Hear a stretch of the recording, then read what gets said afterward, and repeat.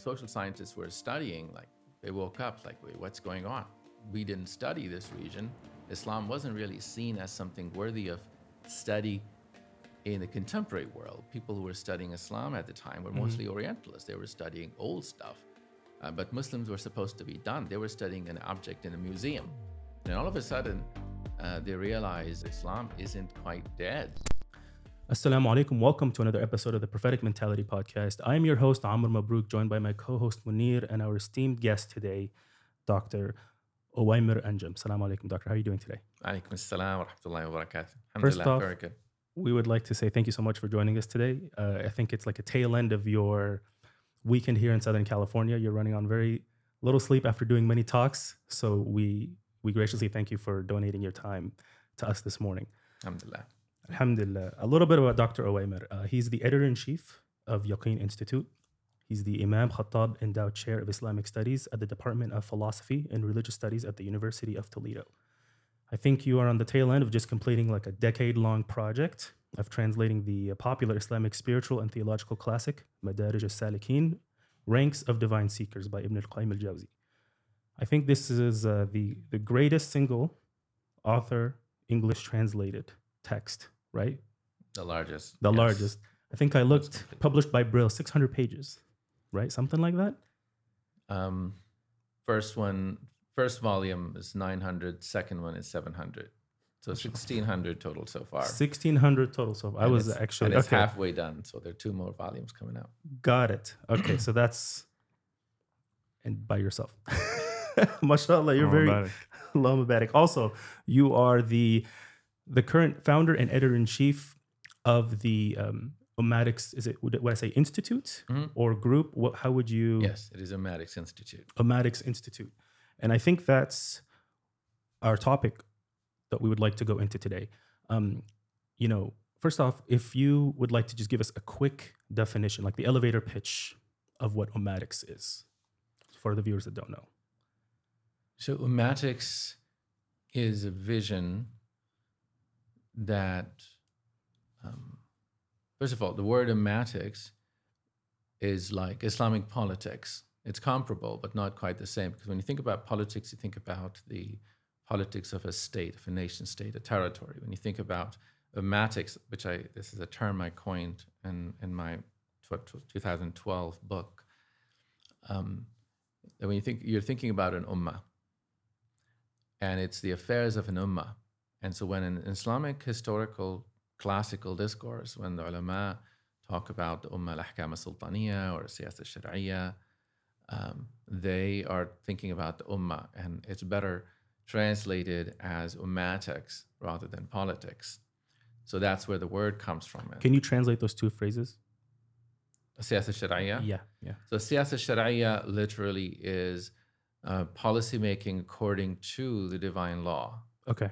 Islamic politics, in Islamic other words. politics, okay. And al-ahkam al-sultaniyya literally means ahkam, that is divine norms about governance, which is, this is the name of the book of both Imam al-Mawardi and Abu Ya'la al-Farra, 2 great scholars from different schools. When Shafi'i and Hanbali wrote this in the 5th century of Hijrah, al-ahkam al-sultaniyya, and siyasa al-shar'iyya is the name of a book by Ibn Taymiyyah, rahimahullah. Okay, so how does Ummatics differ from, say, the Muslim Brotherhood, right? From another group, Hizb al-Tahrir, maybe even the Tablighi Jama'ah group. And how does it differ from these other groups? And what makes you think that this new initiative would bring success where the others have, maybe the Muslim Brotherhood peaked at some point, but they're no longer as relevant as they used to be. And you're also coming off the tail end of, ISIS, right? So, can you please expound on that a little bit? Right. So, in brief, this is not a popular mass movement. This is an academic institute that studies some of the topics that those movements were involved in, but it uses the best knowledge that's available to us, both in Islamic sources and in Western sources, empirical sciences of what's going on in the world. So basically, we're a research institute that that studies that takes Muslims around the world as a unit of analysis rather than thinking about them as divided up in various nation states. We say we have to think about Muslims academically as well as normatively in terms of ummah, in terms of a global ummah, a single unity, because that's how Muslims feel, and that's how normatively they're commanded to feel and to act. So it's both a normative term and an academic term. By normative, I mean it's Islamically how we ought to feel, and academically, you can actually measure some crucial elements of how Muslims act and behave and plan their futures and project their futures in terms of this category. So that's one. Okay. How it's different in one respect. The second respect in which it's different by virtue of this is that, well, this isn't a sort of an exclusive movement that you give bay'ah to, and then you say, this is we're targeting one particular kind of territory or chain. But rather, it's very inclusive. It says, let us all build our programs on robust Islamic scholarship as well as Western scholarship. Let's get everybody involved who has stakes, who is interested in the welfare of Muslims, given the best knowledge that we have available in the academy and the world. The second thing I want to say to your question, excellent question, by the way, is I don't think that any of those movements failed. I think that, if you think about what movements do, what human movements, social movements do, and you compare them to sort of historically what social movements have been like, each of these movements have been significantly successful. It's just that their measure of success is usually, ideologically how movements define themselves would be different than if you study them in a scholarly fashion and look at their impact. They might say, well, they want to perhaps, their measure of success is that they're going to establish an Islamic state in each of the Arab countries, for instance. Mm-hmm. This is one of the main goals, and in that respect, they did not succeed. That's what I was referencing. Right. So you're right about that. Yeah. But then look what movements like them have been able to do over the period of 80 some years. They have changed the discourse. They have, if you go to Egypt in 30s, 40s, 50s, 60s, for instance, just to take one example, for a person to talk about Islam in the public sphere, even though people are much more traditional at the time, but you didn't talk about Islam in the public sphere. It was Arab nationalism. Yeah. And in the social sense, the way people, you wouldn't see hijab, for example. Women who wore hijab would be at best khadamas, right? If you look at the social like servants, servants. exactly, Yeah. servants. And I know I have friends and relatives who were shuyukh at Al-Azhar, and they show me their pictures of their own weddings where their wives are now wearing hijab, because it was. So you have Sheikh Al-Azhar, or Sheikh from Al-Azhar teaches Usul al-Din, and in order to be socially respectable, his wife is not wearing hijab. In fact, very interesting story. I talked to one of these grandmothers once, and she was showing me her pictures of her wedding, and she said that she has one picture where she's not wearing hijabs, modest and everything, but wedding picture, and she said that my husband, on the one hand, he's Sheikh who teaches Usul al-Din, and so on the other hand, he has to do all of these things. So he tells the photographer to take a picture, but don't look at her. Look somewhere else while taking the picture. But he has to take the picture. So that's how, schizophrenic things work. That has changed, right? You go Yeah. starting in the 80s with the Sahwa, 80s, 90s, 2000s, things have completely turned around. So much so that in the political sphere now, if you don't gesture toward Islam, you don't really have much resonance. And similarly, in the public sphere, even secularists now speak in the terms of, well, we're just, there are disagreements within Islamic tradition. Well, there was no reference to Islamic tradition before. There was no need for it, right? So who changed that? And this is happening throughout the Muslim world, by the way. Just giving example of the largest Arab country, but this was happening everywhere else. So in that sense, there is a mass transition, a mass transformation. In a sense, if you had an Islamic state like what happened in Iran, but the society didn't change, that would be a failure. In fact, you find in what happened in Iran in the 1979 Islamic Revolution that they, quote unquote, succeeded. But if you look at their society, they are far less religious and far less stable than the movements that worked more, or perhaps forced to work more on the ground. And then that change has spread throughout the world. I mean, arguably, in the West, the resurgence of religion can be credited to the momentum, the inertia of the Islamic movement, of the Islamic world. The Islamic world said no to secularism at a time when everybody else was going along. And so whether it's Iranian Revolution or other things. You think there's a revival of religion in the West? Yes. So How do you quantify that? From my point of view, I think there is a revival of religion, but it's not any Abrahamic faith. Paganism. Yeah. right. So Stone what worship. you're talking about, this is funny, because if you were talking in 2000s, for example, everybody was saying how the secularization, modernization theory has failed, that starting in the 80s and 90s, religion has come back in the United States and it's increasing in Europe. Mm-hmm. So compared to early 20th century, there was resurgence of religion. And then starting 2000s, but particularly in the last decade and a half, there's again a sharp decline. Yeah, there's like more churches closing Right. than they are opening. Right. So Yeah. there is a sharp decline, but that is very, very recent.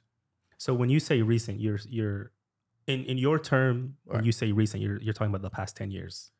Right. So when I say recent now in the Yeah. past 10 years versus when I say the secularization theory, like if that was academic orthodoxy in Got the it. last century, that religion is gone, is not coming back. And all of a sudden you had 1979 Islamic Revolution in Iran, which was a revolutionary moment, not just in Iran, but also in Western self-understanding, because all of the major revolutions that had happened for centuries were all secularizing, all against religion, whether it's the Bolshevik Revolution or French Revolution or American Revolution, or, even you think about scientific revolutions. Mm-hmm. The revolution was supposed to be secular. Iranian Revolution broke that mold. And people, social scientists were studying, like they woke up like, wait, what's going on? We didn't study this region. Islam wasn't really seen as something worthy of study in the contemporary world. People who were studying Islam at the time were mostly Orientalists. They were studying old stuff. But Muslims were supposed to be done. They were studying an object in a museum. And then all of a sudden, they realize, and there are few people who were paying attention before this moment, but basically realized that Islam isn't quite dead. And so that's alhamdulillah. Yeah, but for them it's a surprise. If you go talk to people on the street in the Muslim world, they would have learned something quite different. But again, a native has no authority. Yeah, quote unquote. quote unquote. So a quick question before we get ahead of it. You talked how we differentiate from these other movements, but just so to summarize it, what would you say is like the ultimate? What are the outputs? You say like Ummatics. Okay, you said okay, we're not like a movement like these guys. But so what is the output of Ummatics? And then following that, and this will help, I think, guide the rest of this conversation. What's the ultimate goal? Like, what do you say? Like, we did it. Like, where are you guys aiming towards? Like a unified ummah, but what does that entail actually? So we often say that in our internal talk in Ummatics discussions, that if there were a unified government in the world today and with a caliph, we would not need ummatics any less. So even though we think of the caliphate as a very important signpost, but what happened in the early 20th century? You had caliphate, but people found it unsatisfactory, right? What had changed? That is what needs to be transformed.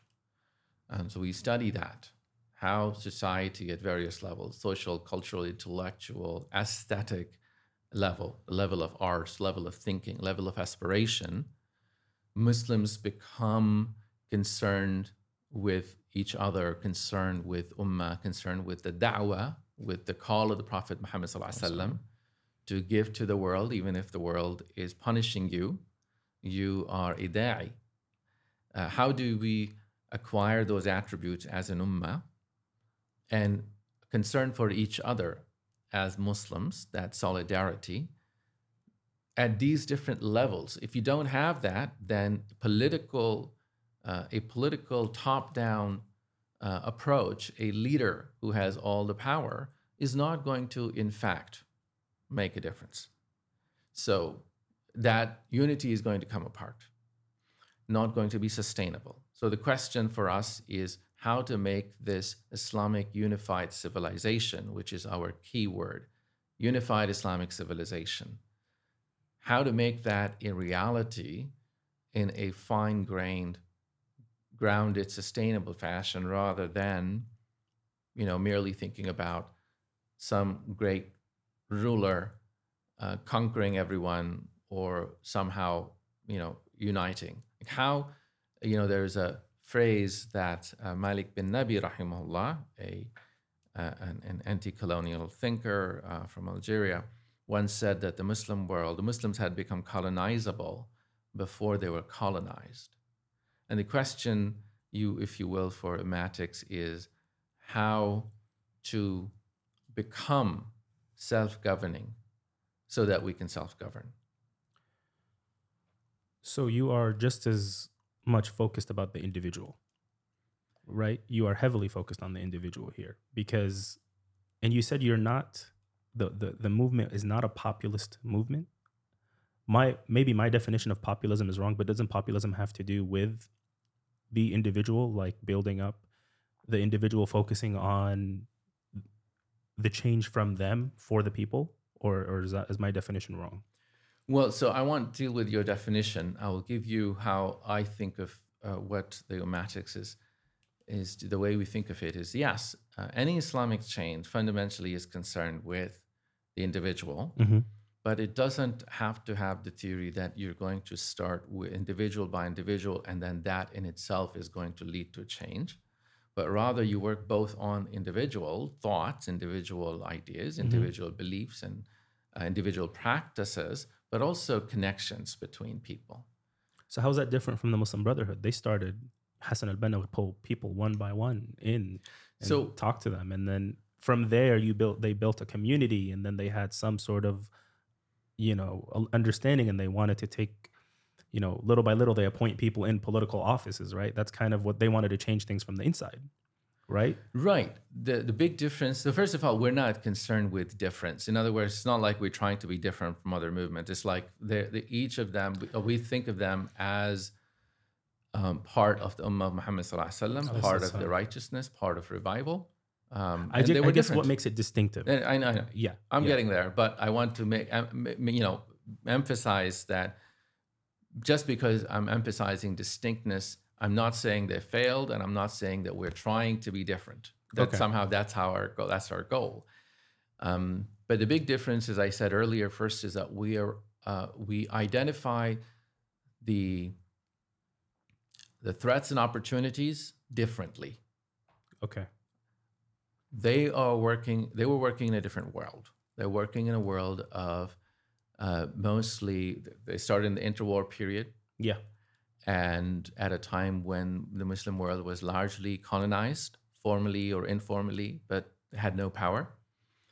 So Muslims were much, much more disempowered at the time compared to they are now as individuals and communities in certain respect. They were disempowered in the sense that, in terms of resources that are available to them, the Muslims at that time had no serious organic connection to the world outside of the colonized regions. Today, that's not the case. The world has become globalized, and that has changed the dynamic fundamentally, number one. Number two, the way in which or the times were different, is that they were working toward, they were much more localized.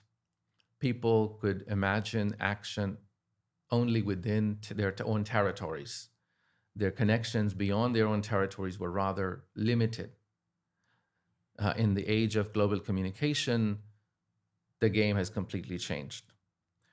The third way in which things are different is that they moved toward, even after quote unquote liberation, which really never happened, but formally, you had different countries. You have 50 different countries, Muslim countries, post-colonial countries, each of which they were struggling to survive and develop.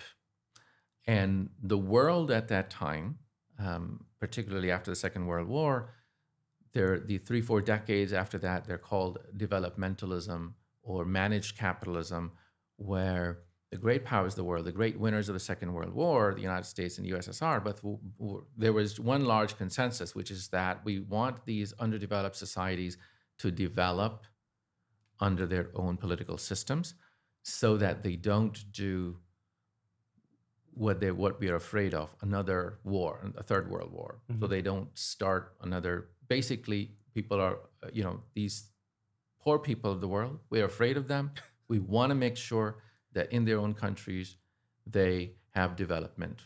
So one of the big features of that time was money and support was being given to governments in those territories. A nation state was being built up. 1979, 1980, that changes. And neoliberalism comes in. Governments are not important, businesses become important. And all of a sudden, the world changes with President Reagan and Margaret Thatcher and so on. And all of a sudden, what we call globalization starts, and then comes internet, and then the rest is history. All of a sudden, you have both people and ideas and money moving around the world much faster pace than ever before. This changes what you could do. If you came to power, for example, if you were, say, Muslim Brotherhood, you came to power, you never had a chance in the way things worked, but in the 80s, for instance, or 90s, what you could do was very limited because your decisions are being made by multinational corporations and by IMF and so on and so forth. And that gets worse and worse and worse. So basically, the idea that these movements started in an era where they were state-focused. They wanted to take control of states so they could change societies and control societies and Islamicize societies, make law Islamic law. That was their initial discourse. But in the globalization era, their programs fell apart. They were just out of place, but they didn't have scholarship to realize that's the case. But something did emerge. It's not like they were all sleeping. People were adjusting, just not in perhaps the theoretically sophisticated way that they could have. And one thing that happened in that time was Islamic banking became really important because a lot of money came out of oil wealth, and people were trying to use that money to empower sort of some kind of Islamic economics, right? But they were co-opted because, again, they didn't understand the powers of capitalism. They were theoretically relatively naive, even though they're trying to Islamicize capitalism. That didn't work. But that was like the defining feature of these decades. And then starting after 9/11, we enter a new world of global war on terror in which Islam becomes the problem and defined by the United States, but taken up by all countries, all states in the world that are trying to control their Muslim populations. And so that leads to another era that for Muslims that changes the game. How do you anticipate these great changes that change the game that Muslim movements are playing? Well, they don't have the capacity, the intellectual capacity to anticipate those or to understand what's happening and to leverage. Those people, those countries or areas, regions that were able to respond to those, they are the winners of this process. To give you an example, China. In the 80s, when neoliberalism, globalization begins, China has had its big revolution and a lot of bloodshed. Not going to go into that. Mao's revolution is bloody, millions of people. But the institutions of the country are robust enough that they chart their own path and don't listen to IMF, don't become World Bank slaves like the rest of the countries, third world countries were supposed to. And China and India, were the ones that were able to take advantage and build themselves up. Any other Muslims weren't ready. country that was able to do that? Those were the two main ones that come to mind. Almost all others, some of the worst examples of people who followed. What about Turkey? They don't have any debt to the IMF, right? They paid it off, my understanding. Yes. So Turkey was another example. Yes, you're right. Turkey is another example that was able to take advantage of a particular moment in history. And there was also something that, in my view, shows the poverty of intellectual aspirations, intellectual sort of vision of many of the Islamic movements, because they were saying, look, we just want to follow Turkey's path. But very little understanding of what was the moment that Turkey took advantage of, what was the institutional background that was necessary, right? The literacy, the institutions. And there was a particular problem that Turkey was trying to solve, which is basically to keep the military at bay by trying to join European Union. So it was able to take advantage of a particular moment. Other Islamic movements that are trying to imitate that model, they just think that Turkey did it because they talked about secularism enough and people gave them a chance. That wasn't what's happening. But anyway, the point is, that's the kind of analysis that isn't happening. Now, again, I'm not blaming these. Why this is not happening is in part because some of these movements are anti-intellectual. They're with the best of their heart. Tablighi Jamaat, they're not there to think about the world. They're doing wonderful work, beautiful work. It's just that they're not doing everything, and nobody can. So it's not a blame. But other movements as well are anti-intellectual. Even those that claim to be intellectual, they want to separate themselves from the world where knowledge is produced, both the ulama, Islamic traditional knowledge, and Western knowledge. It's like they think that one person or two people wrote great books, and we want to change the world according to those books. And that's not how the world works. Allah subhanahu wa ta'ala, in His infinite wisdom, has created a world that is much, much more complex than we can understand. And we should therefore learn and adjust. So that's the way in which it's distinctive. So Ummatics is developing the frameworks where Muslim society can function within the new globalized system, essentially. Is that like... yeah, you could say that's one of the goals. That's one of the goals, right? To basically... And that makes it distinctive from other, other movements. This is the thing. This is the main thing, because other movements were very maybe insulated within their own region. Yeah. Maybe with their own thought. Right. But with Ummatics, it's like, okay, we have like Muslims on a global scale, ideas moving at a global scale, money moving at a global scale. And there's if this fervor is also at a global scale, how do we unite? Yeah. Is it, correct me if I'm wrong, you guys are doing the work so people in these countries, the oppressed countries, when you're oppressed, you don't have time to think. Yeah. Right. So they cannot theorize and do these things when you're not in a moment of prosperity. I'm just trying to figure out, where am I living? Where's my food? Where's my drink? Right. So Ummatics, correct me if I'm wrong, you're trying to work on this framework for them to say like, okay, this is your situation. You may not understand it because you're just so narrowly focused right now, right, but this is how it's looking. And if you want to understand like how to move out of this such and such a situation, here is quote unquote framework for this type of world you live in now. Yeah, very well put. Basically, my assessment is that the leaders of the world, after global war on terror, have realized that Muslims are going to demand something better if you give them space to breathe. The best thing to do for them is don't give them space to breathe. Turn those countries into open air prisons. And how long? They think they can last. There are certain families, you can count them on your hand. They think they can do this. But every moral fiber, every intellectual fiber, everything about history tells me that that's not sustainable. So what's next then? But also one thing that I want to say to the early point about populism that you made earlier, Amr, was that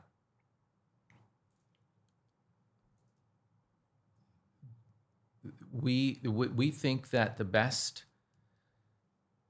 approach to effect a change is to study a very well-developed science of how societies change, how regimes change, social movement theories. And when you look at that, you realize that change occurs it's neither top-down nor bottom-up. It's both, and it's complicated.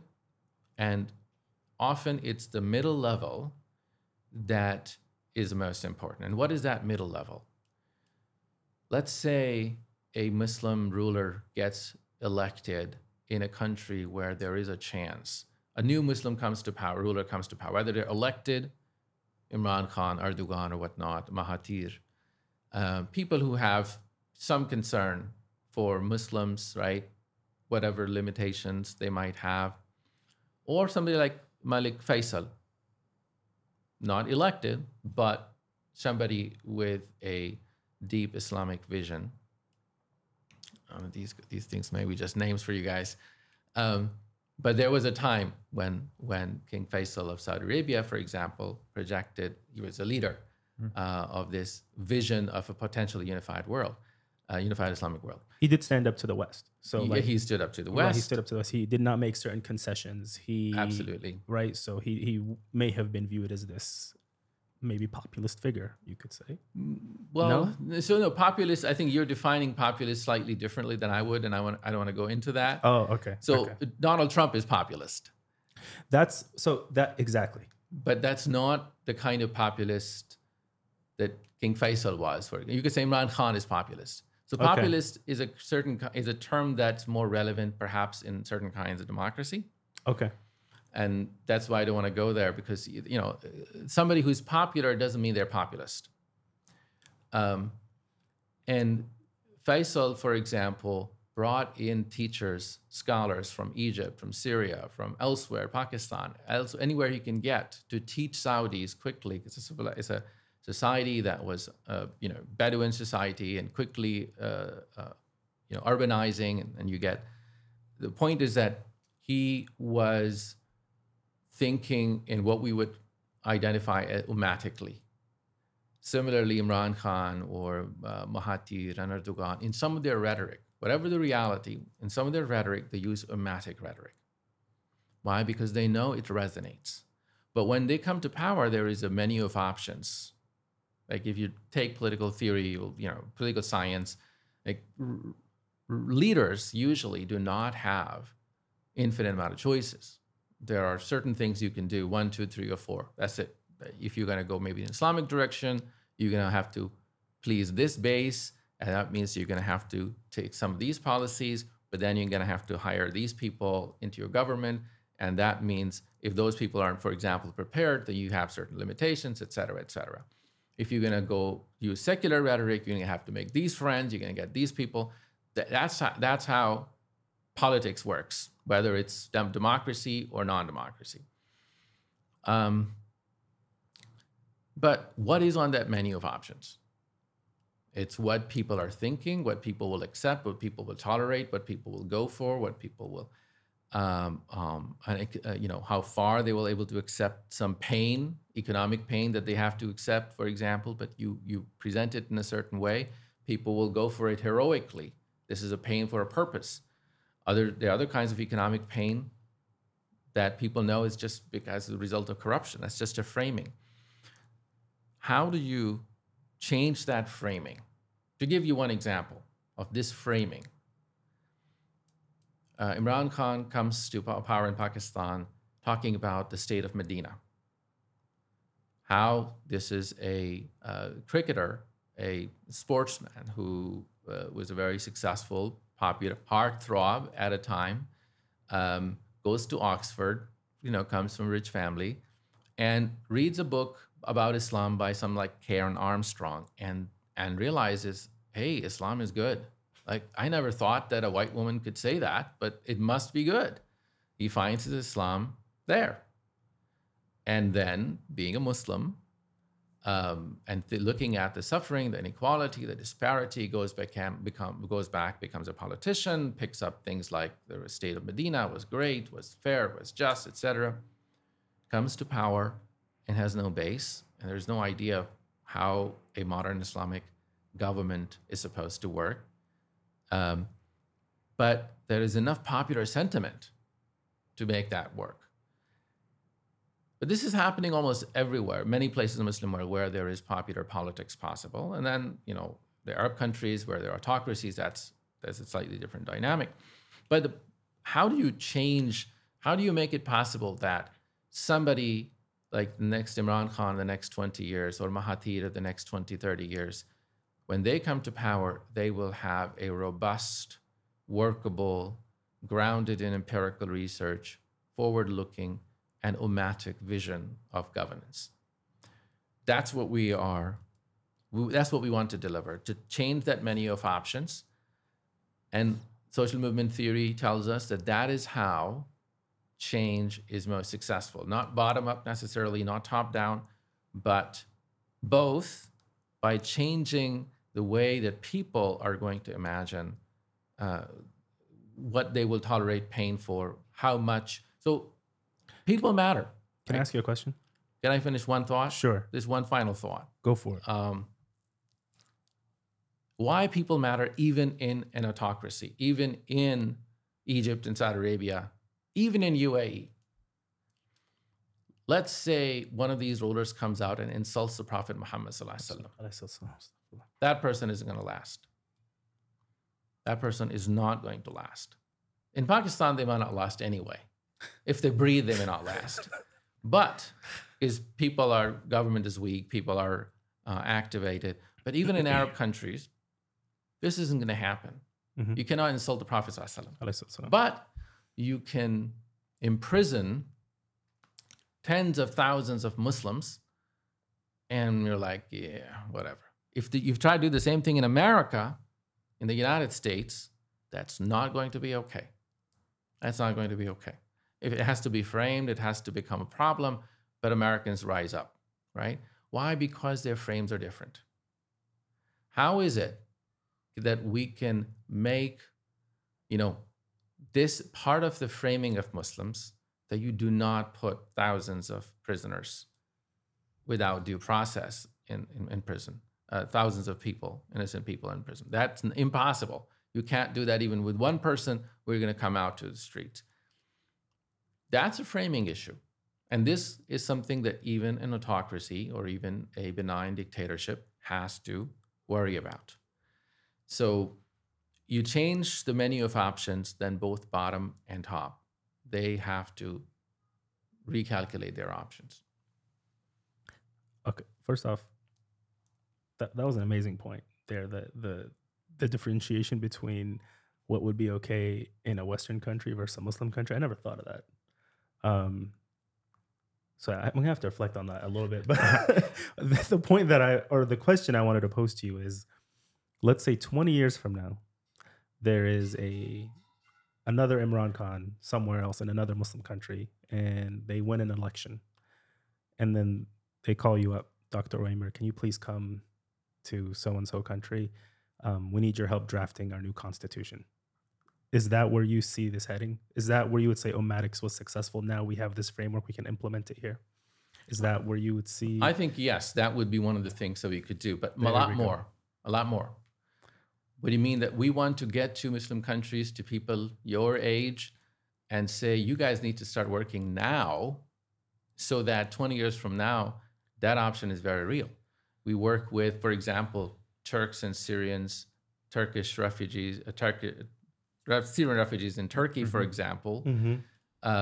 Now, like, how could we come up with frames so that this nationalism, this poisonous nationalism, that has really made Turkey's life difficult between Turks and Kurds and whatnot.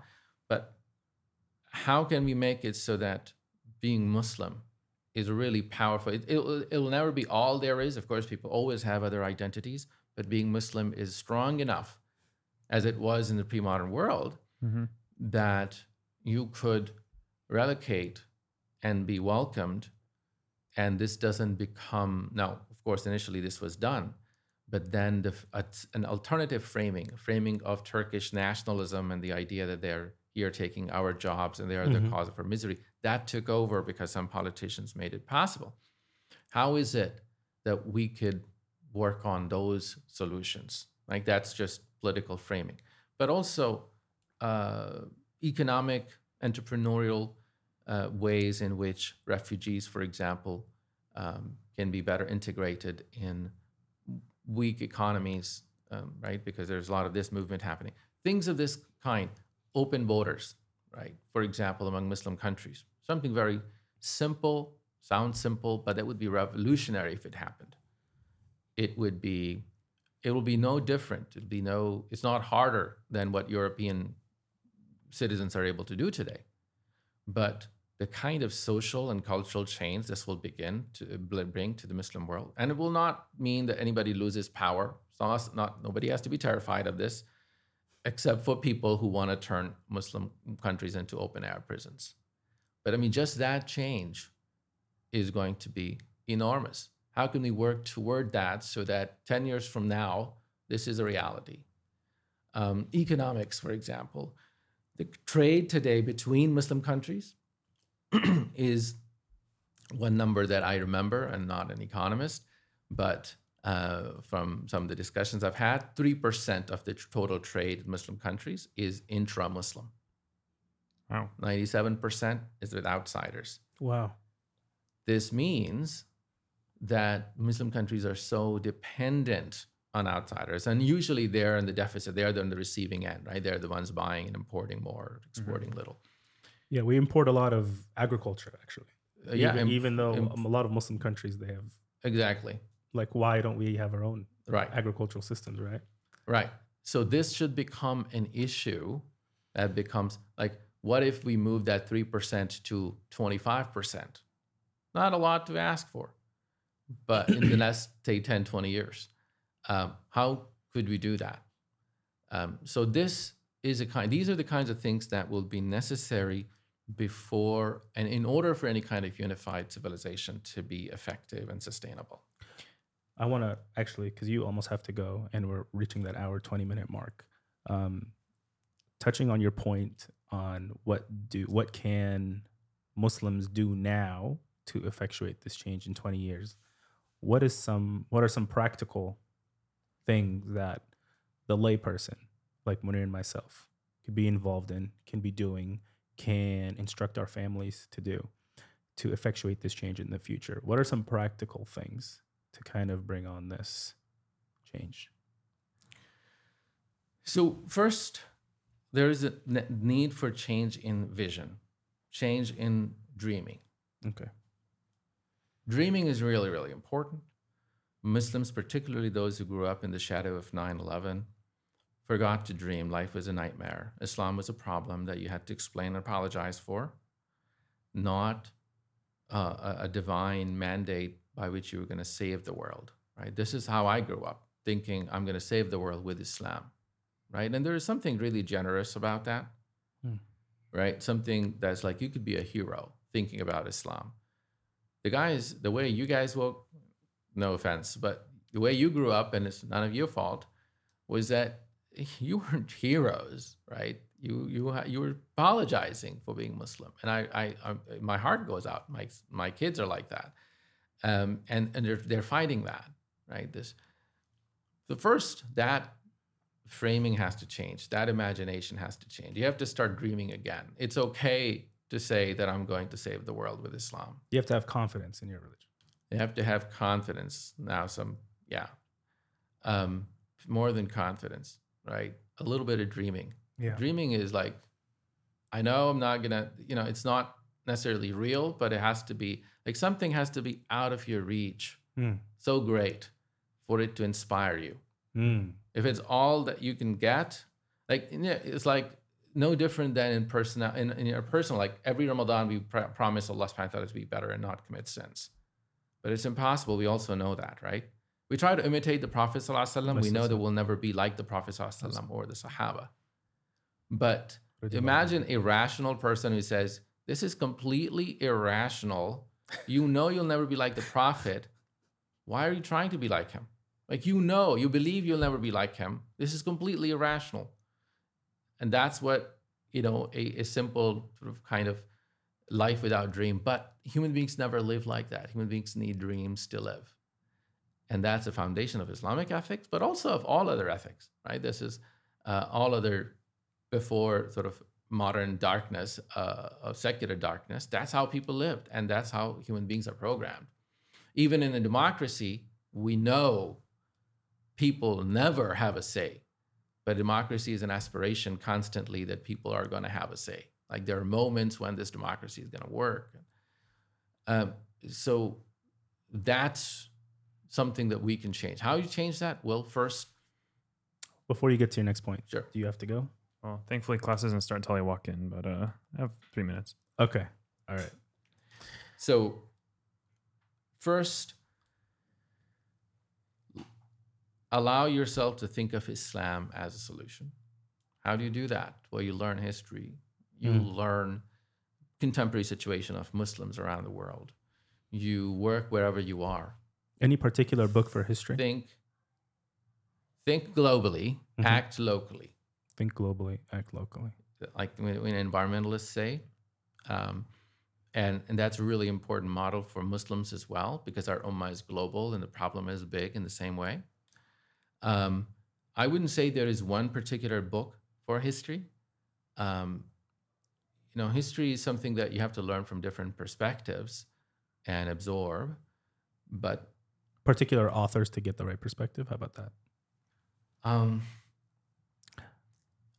I think that so one of the challenges we have today is that most of the authors that write these sweeping overviews of history that make sense, rather than talking about what one person did and how they prayed all night and so on, which is wonderful, which is inspirational, which is how Muslims used to write often. But people who write like the meaning of Islamic history or the venture of Islam or like the history of Islamic society, they're all non-Muslim, often secular, right? Yeah, I can't find a single good Right. book. That's why I was asking. Right. So that's a challenge. What you have to do, therefore, is mix and match until we begin to produce our own historical interpretations. Okay. So that's why it's a tough question. Always start with the seerah of the Prophet ﷺ. Seerah is very, very, very important. Okay. It gives you a sense. I mean, I don't mean seerah as like this happened this year, this was the name of the Sahabi who did this. That's important, but that's something we're supposed to do like in elementary school. If you haven't done it, there's not too late to start. But I'm talking about like the Prophet ﷺ, at Badr, why did he go to Badr? Like, what are the different interpretations among scholars? Like, what was really going on? Like that level of knowledge of the seerah of the Prophet ﷺ. And you'll find that you will have a completely different understanding of the Quran once you're able to do that, right? Because so much of the Quran, like if you want to understand Surah Al-Anfal, you have to know Ghazwat al-Badr, right? If you don't know that history, that Al-Anfal is going to be similarly. If you want to understand Al-Baqarah, you have to know early Medinan period. Surah An-Nisa, you have to know, the phase around Ghazwat Uhud and so on. Hudaybiyah, Surah Al-Fath. There's so much of the Quran. Right? We talk about read Quran. Well, you can't really understand and relate to Quran if you don't know Seerah really well. So learn Sirah well. And then one of the things about a Sirah is that it is the projection, great Muslim scholars, starting with the Sahaba, always saw themselves as acting out and imitating some part of the Sirah. So when Ali radiallahu anh, famously, when he made compromise in Tahkim, he was thinking of Al-Hudaybiyah. That's what he used. Like, I'm doing what the Prophet did at Hudaybiyah. Similarly, some of the great ulama of Islam, when they were making important decisions, they were thinking about what the Prophet did at Badr and Uhud and so on. So you have to know those things really well to be able to interpret Islamic history in your own place. And Muslims continue to do that. Like, Muslims think about, like, we are in the Meccan period today, right? Because we can't establish a state like Medina. But often when I talk to people, Meccan period for them means just private da'wah and private practice of rituals, which is completely not what the Meccan period was about. It was so much more. The Prophet ﷺ is planning, he's struggling, he's challenging, he's envisioning. So you have to know the Meccan period really well. My point is, if you want to understand Islamic history throughout, do Sirah and do Sirah really well. Okay. Doctor, I have to leave, but it's been a pleasure. If you're still here in an hour, I'll have a break and I can maybe catch up one more time. But Barakallah Feek, you guys can continue though. Yeah, Munir has to go teach right now, so we're going to continue the podcast here with Dr. Ovamir. Assalamu alaikum, Munir. Salam. So the two practical things that you said so far: learn or have imagination, right? Have the imagination to reach for something. The second thing was learn Islamic history, starting with the Sirah, and not just understanding facts about the Sirah, but more of like an analytical approach to the Sirah. Why the Prophet ﷺ was taking different decisions, why this path and not this, and how did this affect, the growing community. So like a high level form of Sirah. What's the next? Third, I would say be connected to the Muslim world. Visit. That's a big one, yeah. Visit the Muslim world. Make Umrah. But, when usually people make Umrah nowadays, it's like you're not really there. So visit the Muslim world. Wherever your folks are from, if you have any connection. If you don't, if you're a convert or don't have connections, well, then you're freer. Go more than one place and try to understand without romantic glasses. Like, often people think that, look, if Islam is good, why Muslims are in this terrible shape? Yeah. So you need to know how Muslims got there, right? But you also need to know where Muslims are at.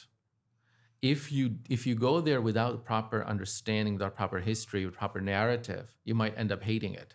And a lot of people do, because they've been trained by people who just read books and have this romantic glasses, and they go there and like, well, they're just all heretics. Yeah.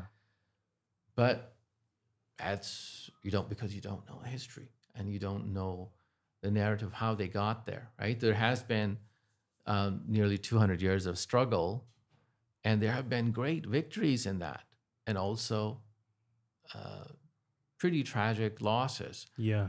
And it's never over. And so going there with the right kind of mindset, read history of where you're going, talk to people, talk to the others. I mean, I found, give a couple examples. I went to Bosnia and just talking to people who had lived through the massacre and living in some of the communities that had been completely abandoned, but they still wanted to live there. I remember an old community, old family, a couple of old women were sitting, invited us coffee. Like I and my wife were there, and then fortunately their son was visiting from Germany, so they could translate, which would talk to them. It was just so moving, so powerful to hear the story of these Bosnian Muslims who used to have a thriving life, and then the genocide happened, and now they live under constant threat of another genocide. But they were saying, we see so many refugees from the Muslim world, Arabs, Afghans, Moroccans go through Bosnia, but they're always looking to pass to more prosperous European countries, right? We want them to stay here with us, but the economy is bad. It's, nobody stays. So, but yeah, just that sentiment that they are holding down the fort, and they are really there are shadows still there of genocide in Bosnia, but they're like thinking about those Afghan and other refugees. That's Ummatics. It's really powerful, simple sentiment. No old grandmothers.